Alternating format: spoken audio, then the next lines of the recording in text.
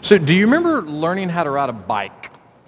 And if you do remember learning how to ride a bike, do you remember whether or not you used training wheels or not? Travis Foreman is from Bridgehampton, New York, and this summer he started a bike lesson training time for kids ages 3 to 9.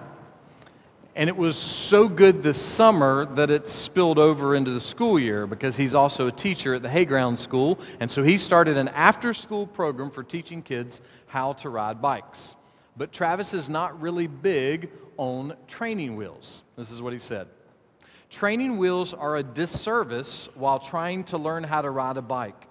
A kid that feels comfortable on training wheels will want to stay on training wheels. So I just take them off. Training wheels, they're helpful. They're really helpful. But his point is good. The training wheel, although it provides some comfort in learning, it could lead to you not being able to learn. It could hinder or stunt your growth. It could keep you from moving forward.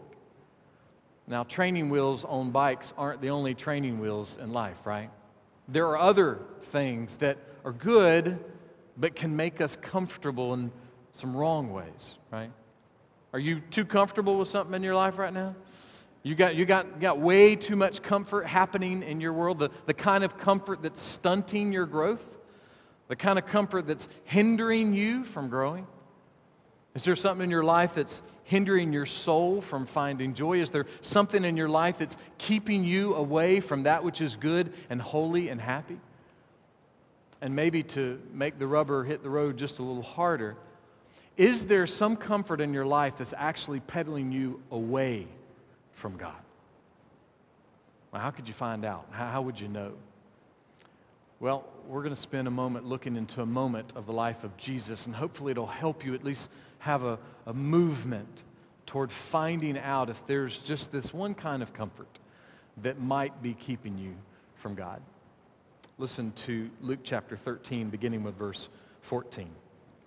But the synagogue official, indignant because Jesus had healed on the Sabbath.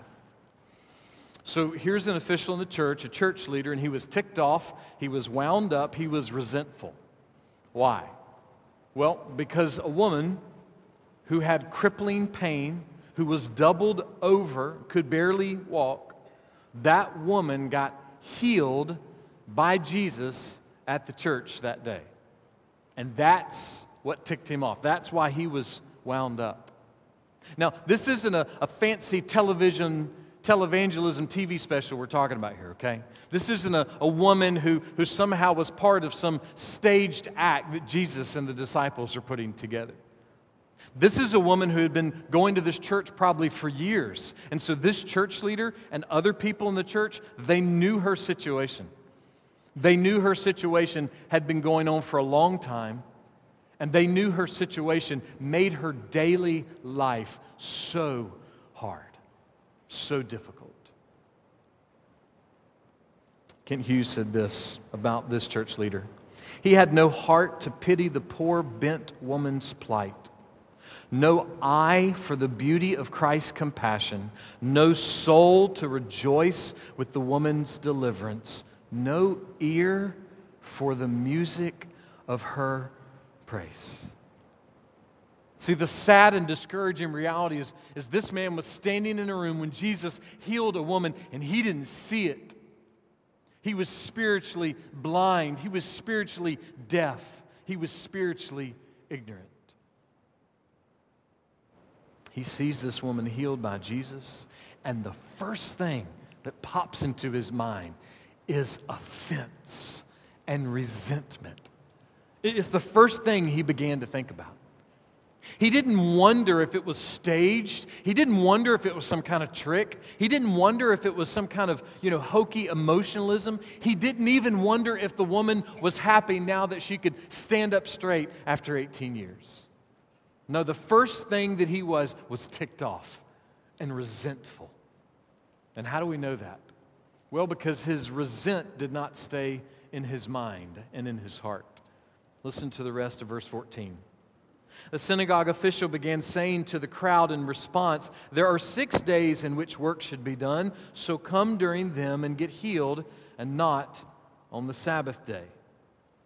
So he goes from being resentful in his mind to being resentful with his words. And naturally, since Jesus was the one who did these things, since Jesus was the one that healed, he directs his words, his resentful words, toward Jesus, right? No, he turns to the crowd. He doesn't turn to Jesus, he turns to the crowd and addresses the crowd. Now, why would he do that? Well, what we know from the Bible and the synagogue, what we know from history on the synagogue, we can pull together at least 3 answers. And that's this: he lacked humility, he lacked compassion, and he lacked authority. That's why he turned to the crowd instead of turning to Jesus. See, humility is interesting. Humility teaches us to go to a person if we have an issue with them. Now, there are certain times and certain situations that make that at times maybe impossible or just not good for the moment.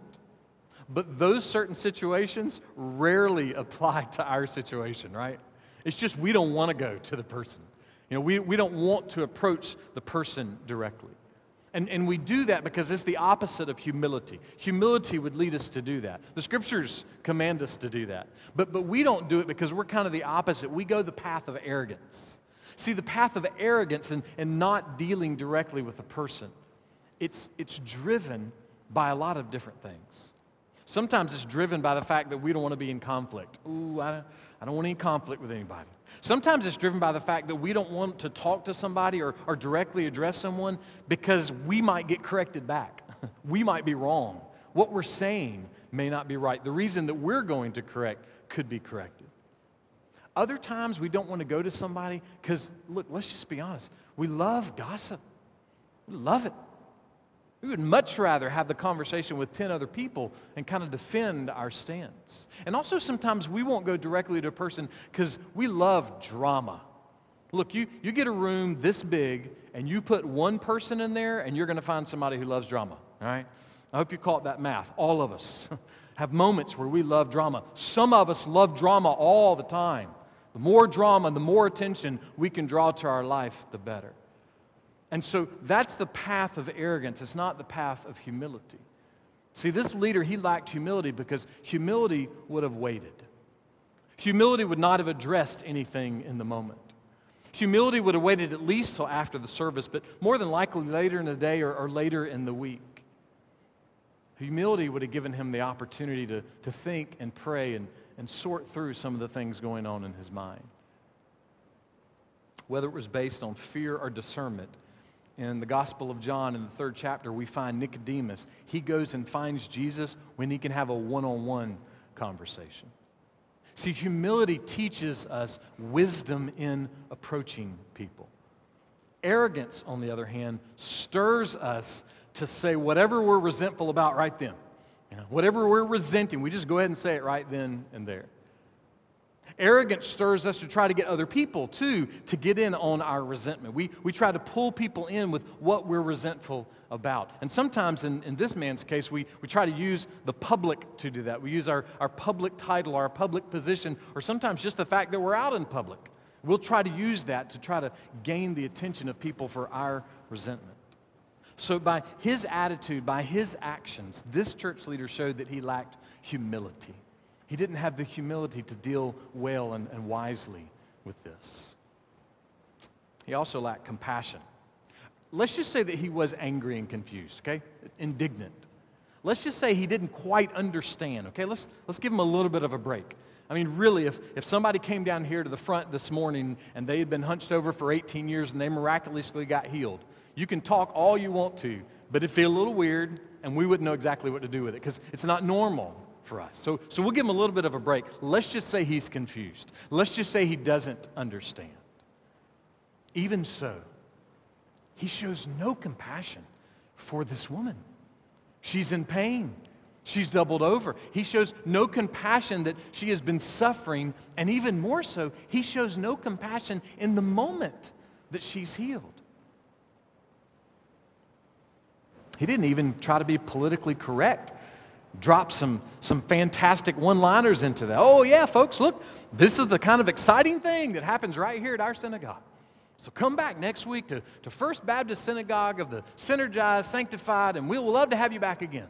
And on your way out, sign up for our newsletter and sign up for our email list and make a donation in the offering box, and please come back next Sunday. He didn't even use it to his advantage. He didn't even try to play up the politically correct angle of this amazing thing that happened. Kent Hughes makes these observations on this church leader. He was a chicken-hearted religious snob. Well, there you go.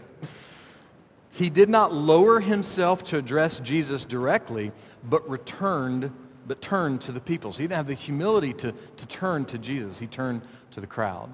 He goes on. His heart was pumping great amounts of formaldehyde. He breathed arsenic. He fancied that he was a lover of the law and its protector. However, his lack of love for the woman showed that he did not love his neighbor as himself, indicating that he did not love God. That's a huge statement. His lack of love for the woman shows a lack of love for his neighbor, therefore shows a lack of love for God. On another day, Jesus was being confronted by some religious folks, and he responded by repeating the words that God gave to Isaiah. Matthew 15, 8 through 9. Jesus said this, "This people honors me with their lips, but their heart is far away from me. But in vain do they worship me, teaching as doctrines the precepts of men." Their lips were there, but their hearts were far away. This church leader, he saw the truth of God. He heard the truth of God. It was right there in front of him. He saw the hands of heaven heal a woman. But according to everything we see, even though he knew she was not a faker, his first response was to be offended and resentful. By his attitude and his actions, he showed that he had a lack of humility, he had a lack of compassion, and he also had a lack of authority. Listen again to what he said to the crowd, verse 14. "There are 6 days in which work should be done, so come during them and get healed, and not on the Sabbath day." I was riding down the road earlier this week, and I was just kind of cruising along going, I wonder how he said that, you know? Did it sound like an Ebenezer Scrooge kind of thing? You know, "There are 6 days in which work should be done, so come during them and get healed, not on the Sabbath day." You know, was it cranky like that? Or did it sound like a kind of a snotty, private university professor? "There are 6 days in which work should be done, so come during them and get healed, and not on the Sabbath day." Now, I'm curious on the tone. How did he say this? How did he communicate this strange message to the crowd? I don't know. But what he said was this: look, it's Sunday, people. And, we have a pretty strict no healing policy on Sundays, okay? There's too many people here. There's too much paperwork involved in miracles. We just can't do this. So just not today. Come back tomorrow or come back between now and next week, and we'll take care of you then. See, here's the only problem with what he says. This woman probably has been coming to the church for years, so why had he not already taken care of her? Why tell her to come back tomorrow? He still won't be Jesus. He still won't be able to heal her. Why push her away? Why make this his argument? Because this argument makes absolutely no sense. Oh, just come back tomorrow. We'll take care of you. No, you won't. Because you can't. Because he had no divine authority.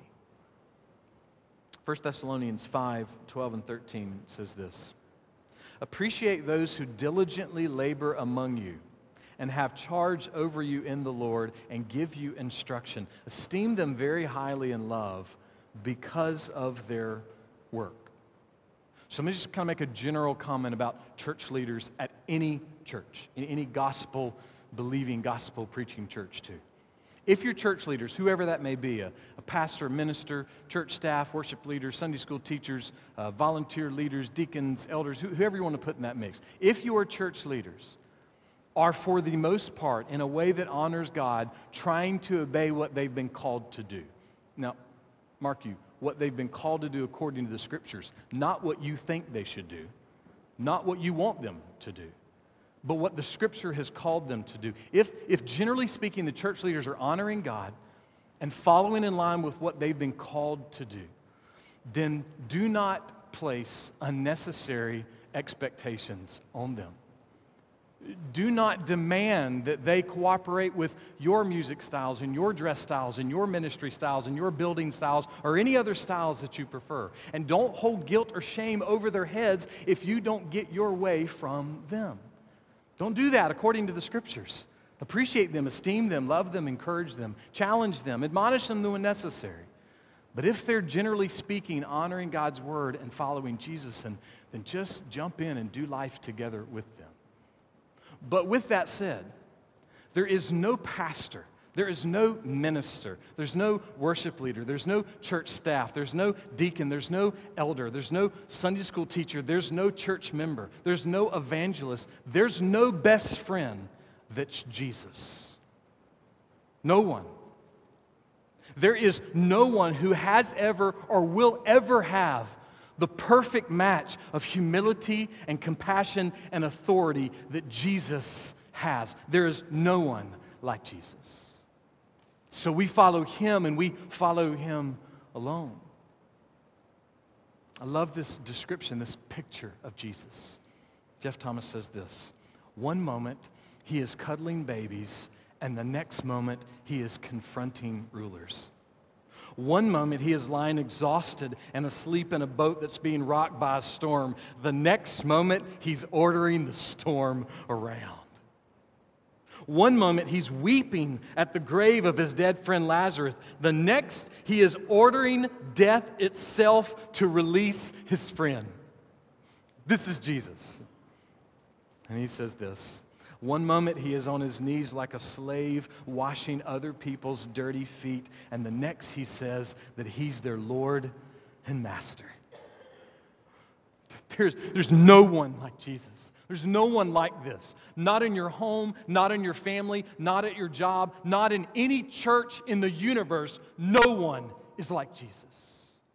He is alone. He is by Himself. His humility, His compassion, His authority have absolutely no comparison. So please set your affections on Jesus. Set your emotions on Jesus. Set your dreams, your plans on Jesus. And set your disappointments down at the feet of Jesus. Set your fear down at the feet of Jesus. And set your life in Jesus, and set your death in Jesus. And don't set any of those things in anybody else ever. Ever. Why? This is what the Scripture says about Jesus. Jesus Christ is the same yesterday and today and forever. Listen, if I'm having a stressful week, my weight is different than yesterday and different than the day before, and it's not lower, it's higher. I would love if stress caused me to lose weight. It just doesn't. It increases my desire to eat more donuts and more pie and, second helpings, fourth helpings of bacon. I mean, there's something about stress that changes my scale in my bathroom. Now, guess what? Every single one of us, whether it's weight or something else, we're always changing. Always. Listen, one moment you're great at handling this situation with your kid, and then the next moment you stink at it. You handled it really, really bad.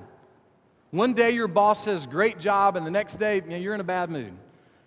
We change every day. We're different. Some of us are more consistent than others, and I would encourage us toward those paths. But the reality is there's no one like Jesus.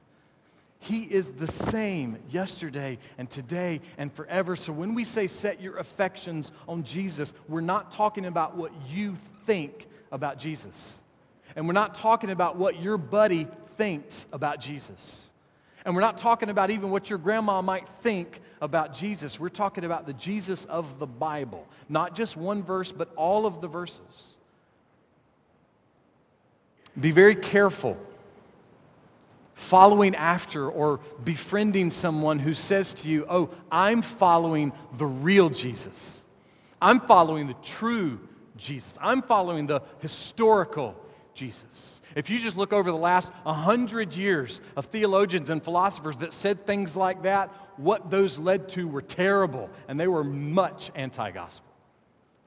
So don't follow after that notion. Follow after what Jesus has said. I know in your Sunday school classes today, I think you talked about the crucifixion. So Jesus was brutally executed on a cross outside of Jerusalem. And then 3 days later, he gloriously arose from the grave. Up from the grave, he arose. And our hope is found in that. Our hope is found in the resurrection. It's why we sing that we believe in it. But there were a couple of guys that didn't know that had happened. They didn't know Jesus had been risen. And so they're walking down this road. They're very discouraged. They're very sad. And the risen Jesus joins them, starts walking down the path with them. But somehow, supernaturally and probably a little bit naturally, they didn't recognize Jesus. They didn't know he was Jesus. And so Jesus starts talking to them about Jesus. And what he said to them was this: look, if you guys want to follow the real Jesus, then you need to have more family values. If you want to follow the real Jesus, you need to do more social work. If you want to follow the real Jesus, you need to be more authentic and more or less stuffy in your worship services. That's what you need to do if you're going to follow the real Jesus. That's what Jesus said to him, right? No, it's not. This is what he said. Luke chapter 24, verse 27. Then, beginning with Moses and with all the prophets, Jesus explained to them the things concerning himself in all the scriptures. This is a huge statement. So are family values bad? Nope, not at all. Fantastic. Is social work bad? Nope, fantastic, super. Is authentic worship and less stuffy worship services bad? Nope, great stuff. But none of those things are the gospel. None of them. So if we want to know Jesus, if we want to know who Jesus is, then Jesus says, look at the Bible. Jesus says, look at the scriptures. If you want to know who I am, don't trust anything but God's word. It's why we've been given his word. And when we begin to say, oh, well, I've found the real Jesus, if it's not the Jesus of the pages from Genesis to Revelation, it's a false Jesus. This church leader, he was preaching about Jesus. Every week, he was preaching about the Messiah from the Old Testament. And then the Messiah is standing in front of him, doing an amazing miracle. And his first response is to be offended, to be resentful, and to reject the power and the authority of Jesus. He lacked the authority of heaven. He lacked humility. He lacked compassion.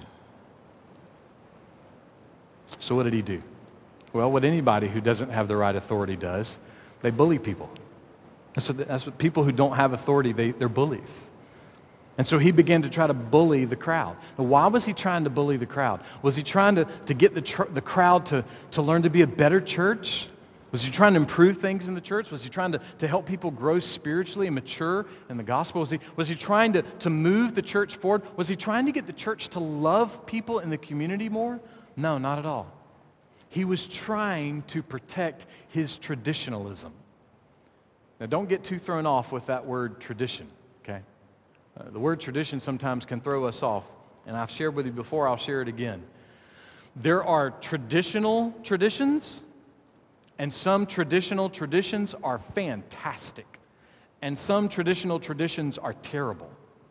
There are contemporary traditions, and some contemporary traditions are fantastic, and some contemporary traditions are terrible. So it's not the tradition itself, it's the warning that Jesus gives us behind the concept of tradition. Remember the warning from Jesus that he gave, repeating Isaiah? This people honors me with their lips, but their heart is far away from me. But in vain do they worship me, teaching as doctrines the precepts of men. Harold O.J. Brown said this about the dangers of tradition. If we consider faith as a climber trying to scale a snowy mountain peak, the one group will have him so packed in flowing garments that he can hardly move. You can just see that, right? It's kind of like when Saul tried to give David all of his armor, and he couldn't stand up under it because there's so much stuff. So we're going to try to get a guy climbing the mountain of faith, and we're going to load him down with so much stuff from the backpack store that he can't even move. That's one way. And then he says this, while the other might have him naked and barefoot, or to be more decent in short and sneakers, and in imminent danger of hypothermia. In other words, we have two extremes. And as we have said many times over the last few years, don't go to extremes. That's the message that we get constantly from the New Testament in particular. Don't go to extremes. Fix your eyes on Jesus. And then if there is an idol, then stop worshiping it. My brother-in-law told me yesterday that their church made two big commitments when they first started. I think they're in their 15th year maybe. And all along, God has been doing amazing things in their church. But he told me yesterday that they're making some big changes in the church. And one of their leaders, when they were communicating this to the congregation, the leader said, on behalf of the elders, we ask you to forgive us that we made these two great things idols in our church. It's a big thing to say in front of 600 people. Here are these two great things that are doing wonderful things for the gospel, and we made them idols and said, we will never color outside of these two lines. They were good things, but they weren't the gospel. Harold O.J. Brown goes on to say this. We need to accept tradition and principle, and at the same time, we need to be critical of traditions, both our own and those of others, lest they become the commandments of men about which Jesus warns us. So again, with humility, with authority, with grace, with mercy, with love, Jesus heals this severely crippled woman in the synagogue, and the synagogue leader immediately responds by being resentful. How dare he do something like that in our church? So how does Jesus respond? Listen to verse 15. But the Lord answered him and said, you hypocrites, does not each of you on the Sabbath untie his ox or his donkey from the stall and lead him away to water him? Now, contrary to the immature showboating church leader, Jesus directly addresses him. He doesn't turn to the crowd, he directly addresses the leader. But here's the thing, what he says to the leader, anybody in the room could hear. And anybody in the room, it might apply, because some of the people in the room were thinking just like the church leader. And so Jesus turns and he uses that endearing term that always wins people over. He says to them, hypocrites. I mean, that always works. Please use that when you go and talk to people. It will definitely make the conversation go well. No, poor Jesus. He didn't know how to win people over, right? So how is this leader a hypocrite? And maybe how were some of the other people in the room hypocrites? Well, their hypocrisy was that they were still honoring the Sabbath, right? I mean, that's what Jesus says, right? He says, you know what, you guys, y'all are still keeping the Sabbath holy, and you don't have to do that anymore. You know, these are modern times, and the Sabbath, it's silly and unnecessary. That's what Jesus says, right? No, not at all. In no way does Jesus question the Sabbath. It's not the Sabbath that he's questioning. So the Sabbath is a whole other sermon series, but let me just make a really quick comment, very general about the whole concept of the Sabbath, just for this. Do your best to make Sunday different. Just do your best to make Sunday different. Sometimes work makes that hard. Sometimes health makes that hard. Sometimes other obligations can make that hard. Sometimes the weather can make that hard. Sometimes a natural disaster might make that hard. But to the best of your ability, do your best to make Sundays different. Do your best to not do anything that would hinder gathering together with other believers and worshiping Jesus. Just do your best. to honor the Lord with one day, and really all our days. So what was their hypocrisy? Well, even though they had this high view of low impact, no working on Sunday, they did have this one thing they would do. They would unleash their animals and lead them to go get water. I mean, really, straight off the top of our head. So what? Why is that a big deal? Jesus, what are you talking about? Why is that something that a hypocrite would do, make sure their animal got water? Well, listen to verse 16. Jesus goes on. And this woman, a daughter of Abraham as she is, whom Satan has bound for 18 long years, should she not have been released from this bond on the Sabbath day? This is not hard to understand. Jesus says, hang on, let me see if I got your math right. So it is good and holy and kind to make sure that your animal is unleashed and walk to water. But it is not good, it is not okay, it's not kind for a woman to be unleashed from her pain. Now, how do you come back from that, right? So women, it's okay, you support getting your donkey water, but you don't support this crippled woman being healed. I mean, the math is terrible, right? I mean, who's the real donkey in that story? Let me say this. It's somewhat easy for us to hear that and go, oh, man, what a hypocrite, you know? What a church leader that he cares more for his animals than he would for this woman who is in need. But remember, as unsettling and as uncomfortable as it is for us to remember and to hear these things, remember, we live in a day when every year hundreds of thousands of babies do not have their life continued. And we buy strollers for pets. See, that's the day we're in. So we always need to be careful to read these old stories and go, oh, we're not like that. And nothing's new under the sun. It just has different titles. It has a different view. So the church that day was full of people, but really, in a sense, there were only three: Jesus, the crippled woman, and the resentful church leader. So, where are you in relation to Jesus if we were to use those categories? Are you like the crippled woman? I'm so thankful for Steve's prayer earlier. Lord, somebody here is just being weighed down. It's beautiful. Listen, are you weighed down today? Is there something that's so heavy on your life you need it to be removed? Is it sin? Is it fear? Is it despair? If so, then turn to Jesus. Come after Jesus and be free. That doesn't mean life is going to be perfect and everything is going to go great, but be free from sin. Be free from despair. Find the hope and the strength and the peace that can only come in Jesus. Or maybe you're kind of like the church leader. There's something you're resentful about. Maybe you're so wrapped up in your religious activity, or maybe you're so wrapped up in your moralism that you can't see that you're weighed down too. Peter Coe is a pastor in Australia, and in looking at Paul's letters to the Romans and to the Galatians, he says it kind of seems a little bit like the law in the Old Testament is kind of like training wheels. This is what he said.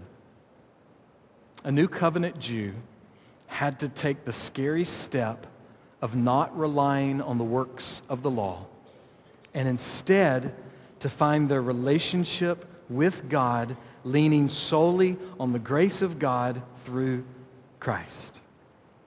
That's a big change. They had to take the scary step of not thinking that they were very religious, of not thinking that they were very spiritual, of not thinking that they were very moral. They had to take the scary step of saying, I need Jesus. I desperately need Him. My faith has to only be in Him, or I have no faith. I have no faith. The training wheel, so to speak, we're holding this church leader back. Al Mohler says this about moralism. He says, moralism produces sinners who are potentially better behaved. Potentially better behaved. The gospel of Christ transforms sinners into the adopted sons and daughters of God. That's a huge difference. Moralism will tell you to be a better American. The gospel will say, be in the family of God. Be saved, redeemed. Moralism will tell you, you can do it. You can be better behaved. The gospel will tell you, you're dead in your sins. Please come to Jesus and find life. So this church leader who saw Jesus, he heard Jesus, he saw the gospel, he heard the gospel, and he said, no, I am going to keep my religion. Listen, please don't be that guy. Please, just quit trying to be better behaved and repent and come to Jesus and be free. Find, discover the joy of what it means to be a true son of God. Ladies, find, discover the joy of what it means to be a true daughter of God. Come to Jesus. Come to Jesus and discover what it means to really be free. To be free.